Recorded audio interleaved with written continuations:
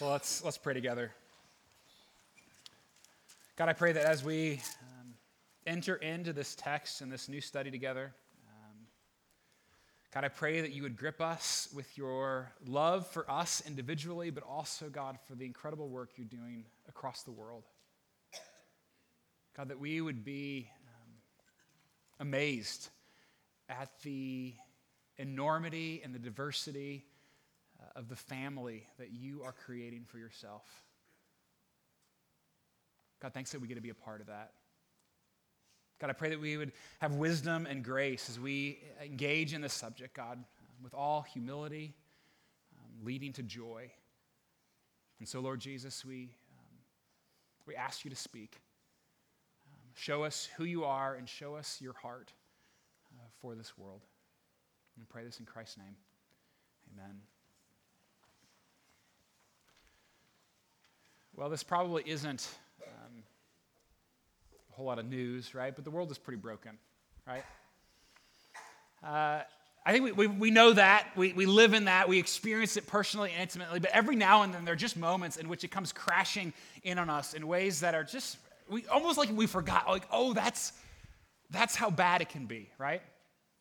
And it wasn't that long ago, right? It's just 10 days ago, but many of us are still thinking through and processing all these terrible attacks in Paris and Beirut and Baghdad and elsewhere, right? As it continues to sort of rattle through in its effects across our world. And even as ISIS took credit for the attacks, I mean, they called it a blessed attack on Crusader France, further confirming the world's suspicions. Isn't religion the problem? Yeah, I mean, sometimes. Absolutely. And honestly, that's not just a slam on Muslim extremists. That's part of our own history, which isn't always pretty. Sometimes it's just frankly ugly and bloody. We have to own up to that. I mean, there are religions and there are distortions of religions that are shamefully disastrous. But the question we've got to wrestle with, right? And hopefully you're sensing this and feeling this, even as more people say, isn't religion the problem? Is Christianity different? I mean, we're still broken, we're still a mess, but maybe that's a better way of saying it, should Christianity be different? I mean, we as Christians believe that Jesus is the only way to salvation. Not Buddha, not Allah, not humanism. How can we hold on to such an exclusive belief? I mean, right? I mean, wouldn't it be safer to just say all religions are the same? We all kind of believe the same thing, so let's just all let's get along, right? That's a tempting path, isn't it? But the reality is, everybody makes exclusive belief statements. All of us. I mean, it doesn't matter whether you're a Christian or a Hindu or even a pluralist, right? Who very well-meaning would say, yes, all religions are the same. They're equal. There's no, they all get to the same place. And yet, even so, even that statement is a theological belief that excludes my theological beliefs, right? That pushes most of the world out. As best as we try, right? Even the very best attempts to sort of make it all okay ends up being guilty of the same things they're trying to avoid. Everybody makes exclusive belief claims. Everybody. You can't get away from it. You can't rid the world of it. And so are we destined to just keep killing each other? Yes, Christianity makes exclusive claims that Jesus is the only way.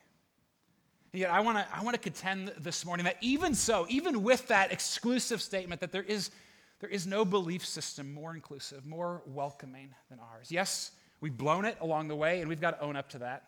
We've got to admit our mistakes and move past them, right? And learn from them. And yet there is no one more open than Jesus.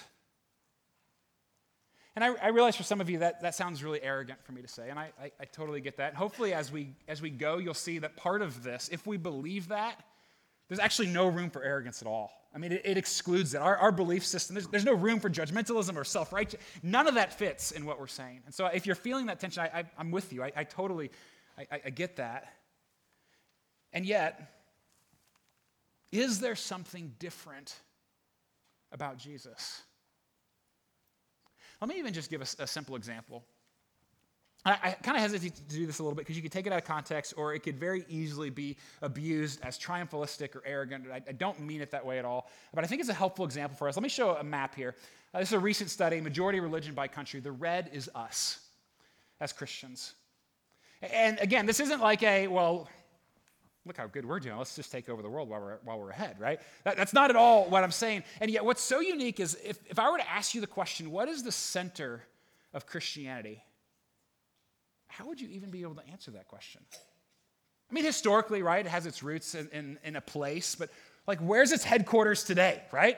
I mean, there's no possible way to answer that. And yet, by this map, it's very clear. I mean, Judaism is still centered in Israel.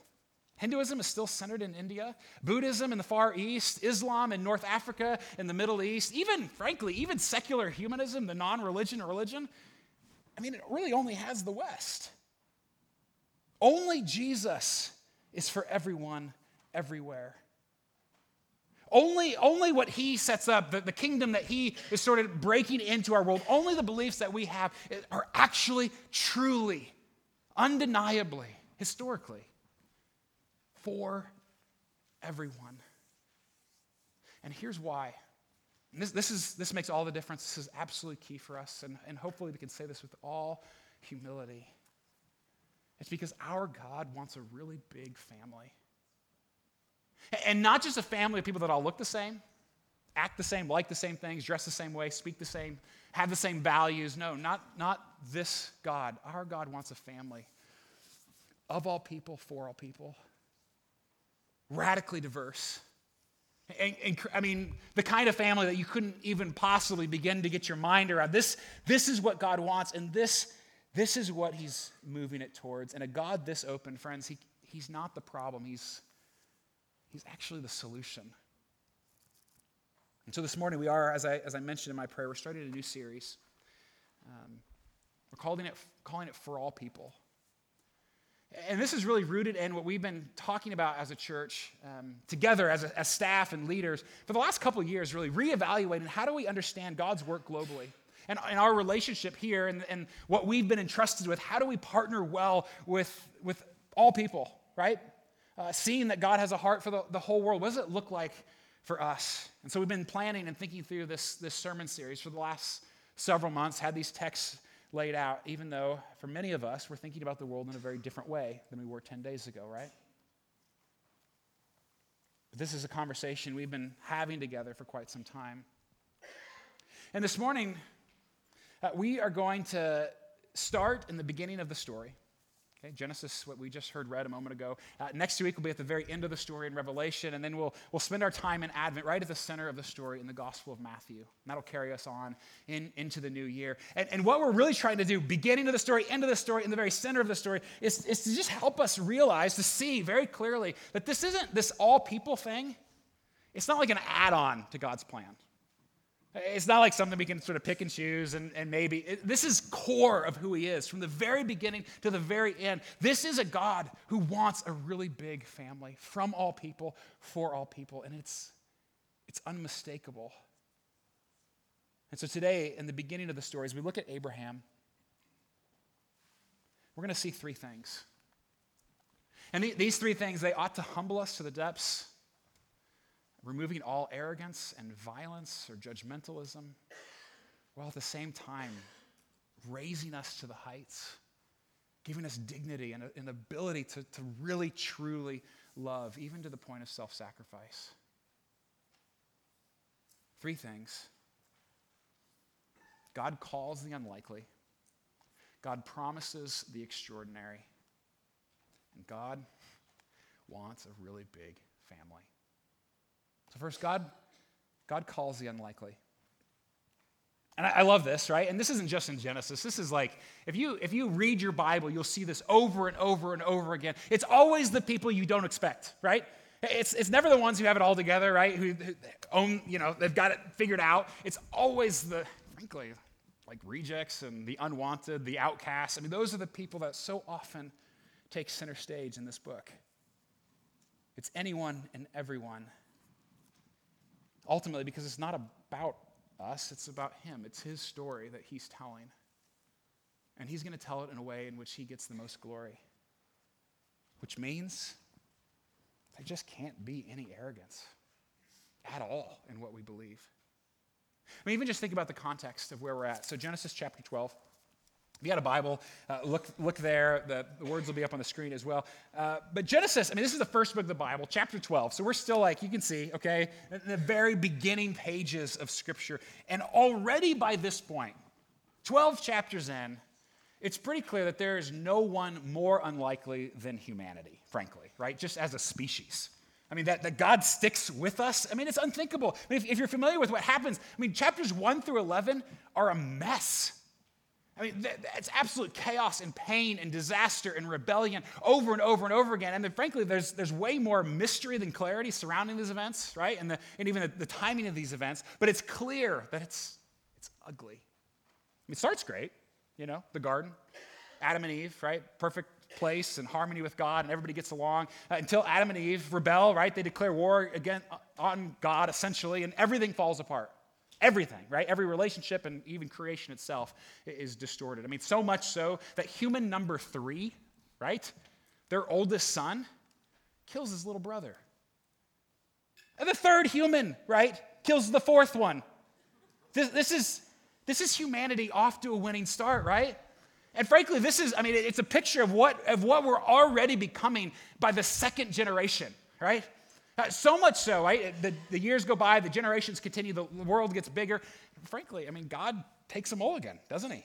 The flood, he starts over. He begins again with this other family called Noah and his descendants. But the same thing happens. They get bigger, the years go by, things go downhill, and they build this ridiculous tower called Babel as their own sort of attempt to overthrow God.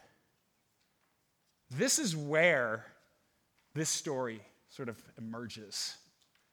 It feels as if God has lost all control. Humans are just the worst, right? And it's amazing he's not done. That's sort of what you expect when you read these 11 chapters. Like there's another flood or something coming to destroy it all. And yet, when we get to chapter 12, he himself shows up. And he's been there along the way. And yet in chapter 12, he begins to reveal something new.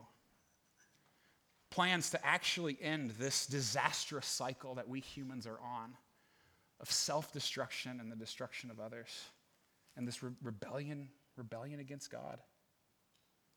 The plan that he's had from the very beginning. So even as we set the context here, it's a long time ago, Abraham.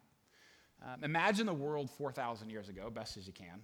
Okay, it's about 2000 BC, give or take. That's when Abraham lived. These things actually happened on planet Earth. Really just showing this to remind us. We sometimes think when we read the Bible, it happened in like fairy world someplace else. But this is tied to reality, to our place. So that's where the story begins. It's 186 miles southeast of Baghdad in modern-day Iraq. Here are the ruins of Ur from the same time period as Abraham, which is pretty amazing. So this is Abraham's Ur. This is where he was. It was a city of great prominence. And if you're unfamiliar with Abraham, you'll kind of, I think, put the pieces together as we go. But essentially, he's considered the father of the Jewish people, who takes center stage in the Old Testament, that God's redemptive plan works out and flows through them, that we as Christians who aren't Jewish, or many of us aren't Jewish, are grafted into this new family that God is. But it begins with Abraham, and it begins with this unlikely call and this extraordinary promise. So they're in Ur, okay, long time ago, but they leave. The whole family does. They make the 677-mile walk, according to Google. It's 219 hours. It's kind of amazing that Google knows that, right? What don't they know? But make the walk up to Haran in Turkey. He and his entire family and their clan, their tribe, they all resettle in that place. This is where the story really gets a little bit more interesting. Because not only does God begin with unlikely humanity, that's us, he even begins with a pair of pretty unlikely humans, Abram and Sarai.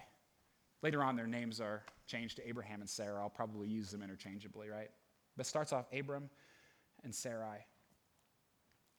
And they're unlikely, right? They're not the ones you'd expect, especially, okay, so chapter 11, verse 30. The author doesn't want us to miss how unlikely they are. He tells us twice. Okay, in case we miss it the first time. Chapter 11, verse 30, he says, Now Sarai was barren. She had no child, like in case you missed the first one, right? And not to mention the fact that at this point they're in their 70s. And so, I mean, we just think about how, frankly, ridiculous this is. That God wants to start a new family, a big family for all people, and he begins with a couple who can't even have children. And in fact, it's even more ridiculous than that because, like, the first 3 generations of this family all suffer the same thing with Rachel and Rebekah. The 3 of them, none of them originally could have kids. I mean, God likes doing incredible. He likes surprising people, right? He loves the underdog, essentially. And he picks this unlikely couple. And this is how, if you're a person of faith, this is essentially how it begins. Like if you're a Christian, this is kind of our story. I mean, not exactly the same, right? God doesn't maybe show up and say, go that way.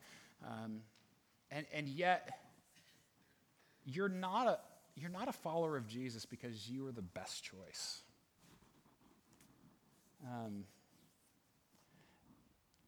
You weren't even the likely choice, right? You're simply his because he called you. And because he called me. And all the mystery, right, of free will and God's sovereignty and how all that works together. But God is always the one who moves first. And he loves going after the unlikely people. Which means, I mean, if that's us, there's just no arrogance left in this story. There's no room to be judgmental or self-righteous, right? We don't come to the world with it all figured out as if we're God's favorites. It's not we who save the world. It's God who calls. It's not we who are better. God is the one who chooses. We come with humility. I mean, fundamental to this story. We come with humility or we just don't come at all. Because if we don't come, I mean, that's what it takes, right? That's it. All of us here, I mean, the one thing every one of us has in common as Christians is that we've acknowledged to the God of the universe that we just don't have what it takes to make it. That we're so sinful that we need him to rescue us.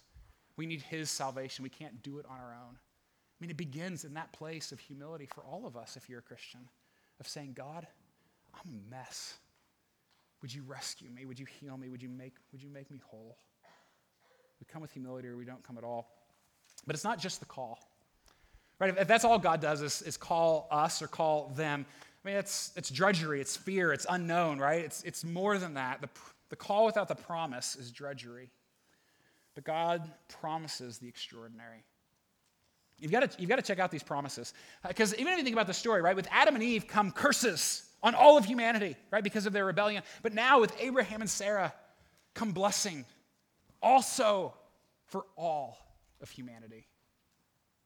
So, verse 2, I mean, God says, go, right? And then verse 2, he continues, I will make you, let's see here. I will make of you a great nation, and I will bless you and make your name great, so that you will be a blessing. I will bless those who bless you, and him who dishonors you, I will curse. So here's what I'm going to do, all right? I'm going to take you old, unheard of, and unable to have kids. Nobody's. And I'm going to make you into a nation with blessings and greatness.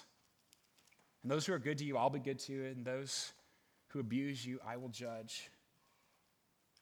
You see, God's plan, his mission, it's always rooted in his promise.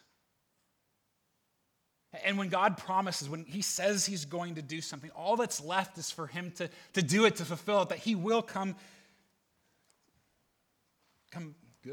he will fulfill, whatever. English, it's hard. And again, it's important for us to, like, God is talking to the Israelites. This is the start of the Israelite people and all the focus of the Old Testament, all of that rooted on them, but it's never just about them. And it's easy to forget that when we read these promises, or even when we read the Old Testament, that it's just sort of way out there, or we just jump and say it's all about us. And yet, what's happening here, what Paul picks up on in the New Testament, he makes it explicit that those who have the same faith that Abraham had, faith in the greatest Israelite, are grafted into this same family. That we get to join in all of this. I mean, even just to stop and think for a second that this promise, 4,000 years old, made to people whose bloodline, DNA, history, physically, we have nothing to do with. And yet these promises are for us, about us, that we're part of this blessing. That God had you and me in mind 4,000 years ago when he said these words to Abraham. Which, if that's true, 4,000 years later, not only should that remove our arrogance, but it also should remove any sense of fear or despair. Which is a pretty tall order, isn't it? And I don't know about you, but when I look at the world, like I see the glass half empty. Honestly, like that'd be a good day, wouldn't it? It's bleak. And maybe as you look at poverty or despair, war or terrorism, the hatred, the continuing battle between everybody, it's so overwhelming. And I get very fatalistic and very despairing in those moments. Or even just to think about other people entering into this family. I mean, whether we're talking about global, everyone, everywhere, just frankly, even your neighbors, the people that you've been praying for, and your family. And then you extend it, to all people joining into this family. You think about the barriers, the money that it costs, the geographical barriers, the political barriers, the language barriers, all these things. And it's so easy to just throw in the towel, frankly. I'm not saying that God doesn't want to use us, and I certainly wouldn't say it's going to be easy. But what I so quickly forget is that God already has a plan for all of this. All of it. And nothing's surprising him, right? He's not caught off guard or like, oh boy, what am I going to do? The world's... He knows. And he, in all the mystery that it is, and as much as we'd love for him to intervene maybe in some more specific ways, we as his people, we trust that he's got this, whatever this is for us. And so even as we think about this, right? And I love that God says over and over in this promise, 4 times, right? I will do this, says the Lord. Kind of reminds me a little bit what Jesus says in Matthew 16, right? What God says to Abraham, Jesus says to us, his disciples. He says, I will build my church, my family, my people. And the gates of hell will not prevail against it. Now, we're certainly not Pollyanna when we look at the world. It's ugly and it's brutal, and we're going to be realistic about that. And yet, we're not going to despair either. We're not going to wallow in hopelessness as if all is lost, right? God wants a really big family from all people, for all people, and God gets what he wants. Which leads us to the last and really the most important thing here as we process this, really kind of the summary, the application of what this promise, this ancient promise actually means for us all the way over here today for this really big, blended, diverse family. And this is what's so key. This is what our world needs. This is why God did this for Abraham, for Israel, and eventually for us. I mean, he tells us why, doesn't he? Let me read it again. I will make of you a great nation. Again, he's talking to Israel there, to the Israelites, to Abraham. And I will bless you and make your name great so that you will be a blessing. I will bless those who bless you, and him who dishonors you I will curse. And in you all the families of the earth shall be blessed. The reason we've been called, rescued, blessed, is to be a blessing. I mean, if you're ever wondering, like, why we who believe are still here, right? Why God didn't just sort of like Star Trek us up to heaven and be done with it. Why are we? It's It's to be a gift to the world. To be a real, true blessing to everyone, everywhere. And that's even that language that God uses, all families. All means all. That's all people groups, he's saying. Every tribe and language, every ideology and political or everything, all, right? Every setback, every person, all the unlikelies. Every nationality, every skin color. All means all. Blessing. This is the part where I start to really doubt God's promise, right? It's like, look around, okay? It doesn't seem like there's a whole lot of blessing going on. And it's easy to, how could this possibly, how could Abram 4,000 years ago continue to be a blessing to planet Earth today? Let me show you. I think Paul tells us. He tells us a lot of places, but Galatians 3 is my favorite. Paul says, he says, know then that it is those of faith who are the sons of Abraham. And the scriptures, foreseeing that God would justify the Gentiles by faith. Gentiles, that's us, right? Not any non-Jewish person. God preached the gospel beforehand to Abraham, saying, in you shall all the nations be blessed. So then, those who are of faith are blessed along with Abraham, the man of faith. Did you hear what Paul calls this promise of God's in there? I mean, I've read this passage plenty of times and studied it, and I don't think I've ever really noticed it in this context of putting Genesis 12 together. What God says there in his word is that this promise, 4,000 years ago, 2,000 years before Jesus, was gospel. That God himself preached the good news to Abraham when he said, all the nations of the earth will be blessed through you. That ultimately what Paul is saying here is that this promise, it's about Jesus. That he is the blessing, he's the center, he is the focus, he is all of it for us. I mean, even our first sermon when we get to Matthew in this series, it's going to be in the genealogy, right? Matthew chapter 1, it's the one you pick up, you want to read the Christmas story, and you see that, and you quickly turn the page, right? That's where we're going to start in a couple weeks in Matthew. But it starts with Abraham, right? Because for Matthew, this is a big deal.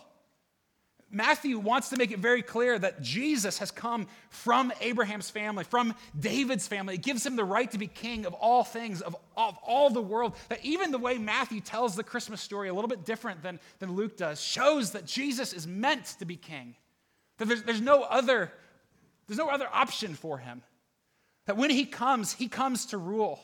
And even though we missed him, he is coming again, and he will rule. He will make all things right. And through him, all the families of the earth will be blessed. Because I don't know if you caught this yet, but God wants a really big family. And he's going to use us to be a part of that. Another humbling truth. That even for Abraham, right? He had to go. God just didn't make the promise, and then Abraham just sat down and, let's see what happens, right?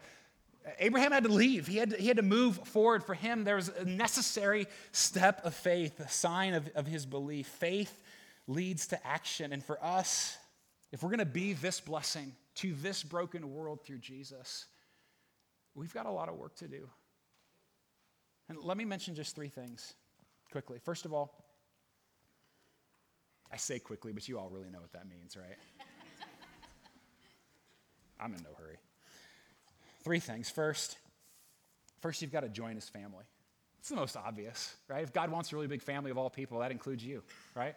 You're part of that. You're one of the ones. If you're not a part of this, if you haven't given your life to Christ through faith, then you're outside this family, and God is pursuing you. I think that's why you're here this morning. Whether you acknowledge that or not, whether you realize it or not, whether you even believe in God or not, I believe that's why you're here. That God he's chasing you down, and he wants you to be in his family. He wants you to commit to him in faith. And that faith is not merely an intellectual set of beliefs, right? You just check it off the list and you're good. Faith always necessitates action, always moves us to something more, to life change. When we enter this promise, we give our lives to this God whose name is Jesus. And we follow him.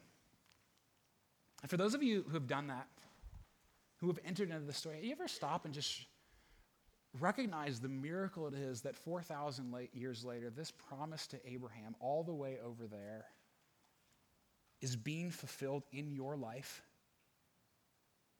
I mean, even just the fact that Jesus, right, the message of Jesus 2,000 years ago, all the way over in that little place has spread to us, to people who live in a nation that they hadn't even imagined at this point, that live on a continent that hadn't even been discovered.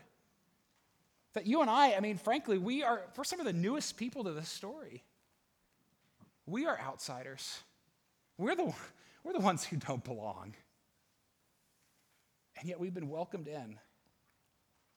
So join his family. Second, love his family, which means loving all kinds of people, not just the people who are like us, not just the ones who are easiest to love, right? Even if you don't know them, like you just gravitate. We like people who are like us. It's easier. But this family has lots of surprises in store for us. And I even think about the early church, and I mention this often because for me it is one of the most compelling reasons I believe that the gospel is true. Why I keep holding on to this is that the first century church, it was the first time in the history of planet Earth, I mean seriously, that people of all backgrounds actually got together, hung out, ate meals together, worshiped together, loved one another, never before had people done that. You just didn't. You stayed with your family and your tribe and your clan and your religion. And all of a sudden in the church, you've got Jewish people and Gentile people who couldn't stand each other, but they worshiped each other. You got slaves with their masters, and you got rich people and poor people. And all of a sudden they begin sharing with one another and loving one another. Never before in the history of the world has something like that happened. But they knew that they were family now, that Jesus changes everything. But you don't have to travel across the globe to love the globe, right? We just know that now. The whole world is moving to Kansas City. Do we celebrate that? Do we see it for the opportunity it is? And with every immigrant or refugee, what an opportunity to love, to serve, to share the good news of what Jesus has done, to rejoice with all the nations. I mean, you don't have to go on a missions trip anymore to meet people who are different from you, who wouldn't hear about Jesus and know him otherwise. The whole world is here. And I realize some of you are, probably more than some, right? It's kind of the elephant in the room. Anytime you start talking about stuff like this, particularly these last few days, well, what about the Syrian refugees? How do we process that and the mess that is? And I mean, honestly, I'm not sure I can remember anything so quickly causing so much anger and like fighting across all people, right? It's just everybody is sort of confused and angry and despairing all at the same time. At least I am. And it's understandable that we're afraid. I'm always challenged by Paul Tripp's words, his definition of fear. Fear is always God forgetful. Always. That any action, whatever the right action is, but any action that's primarily motivated by fear or self-preservation, it doesn't belong in the kingdom that God is building. If those are the primary motivations, we've got to watch it. As one of our ministry partners put it, and I really hate this as a parent, but I'm going to say it anyway, and you can thank me later. But one of our partners said, if you want your kids to love safety, don't let them read the Bible. Because it's not what they're going to learn there.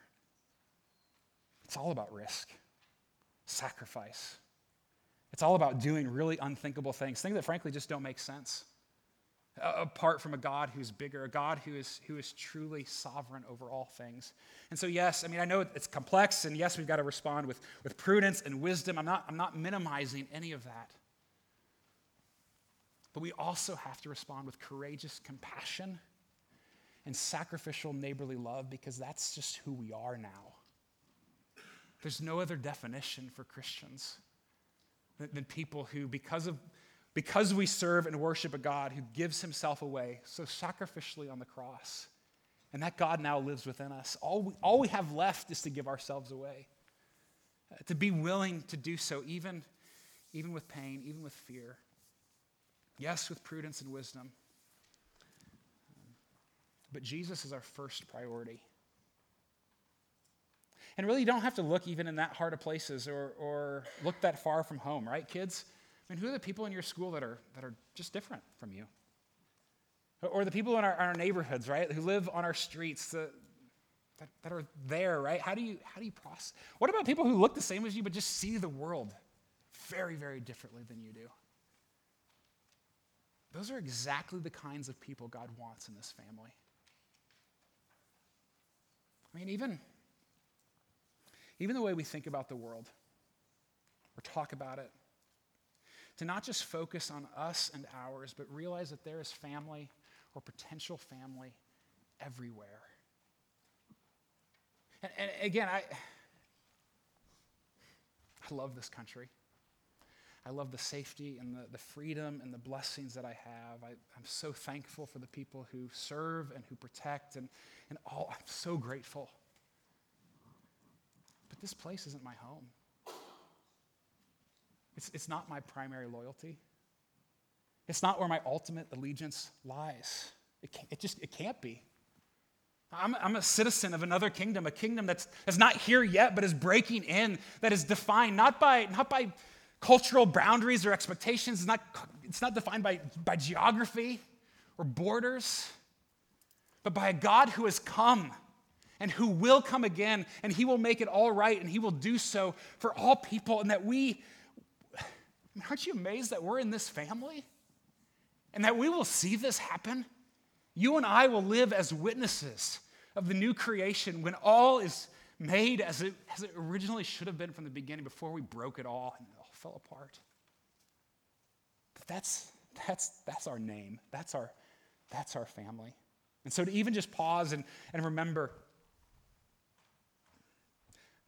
I mean, I as a follower of Jesus here, I have more in common with the believer who lives in Beijing or Iraq or Rwanda than I do with the non-believer who lives next door.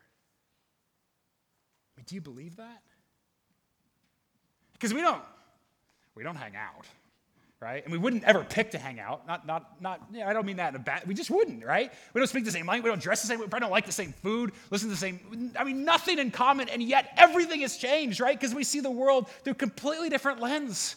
We have different hopes and dreams for our families and for what God is going to do with the reality. We understand work and life and family and money and all of it differently because Jesus just changes everything. There's no way around it. Everything changes. And together with all people who call upon Jesus to recognize, what if we all recognize that part of the very definition of who we are is to be a blessing for others? That's this family. Do you love it? And finally, grow his families. Join it, love it, and grow it. And I can think of a few greater motivations to share your faith with someone who doesn't believe, or to engage in what God is doing missionally across our city or across our world, whether it's giving time or money or prayers or any of that. Really, few greater motivations than this, that God already promises to do this. Right? It's not like we're trying to ask God to come in and would you do something better with this place, with this world, with these people? We're joining him. He's been doing this from the very beginning. This is core of who he is, and that we get to partner with him. And so, who are you telling about Jesus? Who are those people in your life that you're willing to share with and even just to let them in, not in an obnoxious, arrogant, judgmental way, right? Not if we truly understand who Jesus is, but in a way that is actually a blessing to them. Do the people in your life who are close to you, do they know that Jesus is your king? That he's redefined your reality and your understanding of everything that's normal, right? Or even as we think about the work we get to do as a church.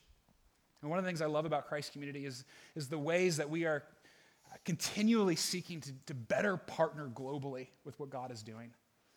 This is part of why, as I mentioned, we're doing this series. We spent this time sort of reevaluating how do we do this? How do we be more effective? How do we help us, even as a congregation, be more mindful of what God is doing, what God is frankly doing through your resources as you give them to this church, and the ways that we are engaged in the incredible partnerships that we have. And to help us here, I just want to pause for a second and have Kim Johnson come join me up here.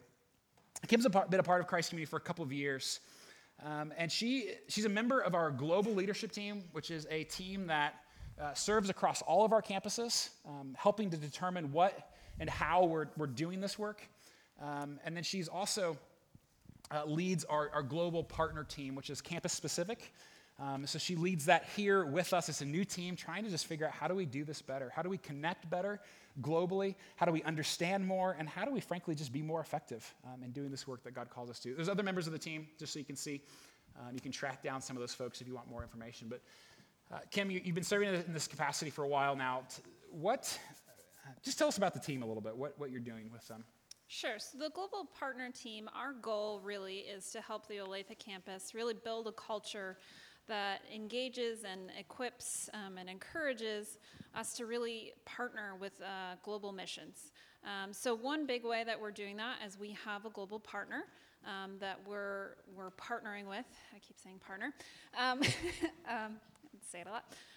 And so really what the goal of that relationship is to have a mutual partnership where we can learn and grow from them and they can learn and grow from us, and together we can grow more deeply in our relationship with the Lord.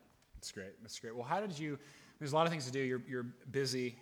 It takes quite a bit of your time. Why did you decide to invest in this? Sure. So I was asked if I was interested in finding out more about what Christ Community as a whole, as 5 campuses, does on global missions. And so I was really intrigued by that. I had done missional work in the U.S.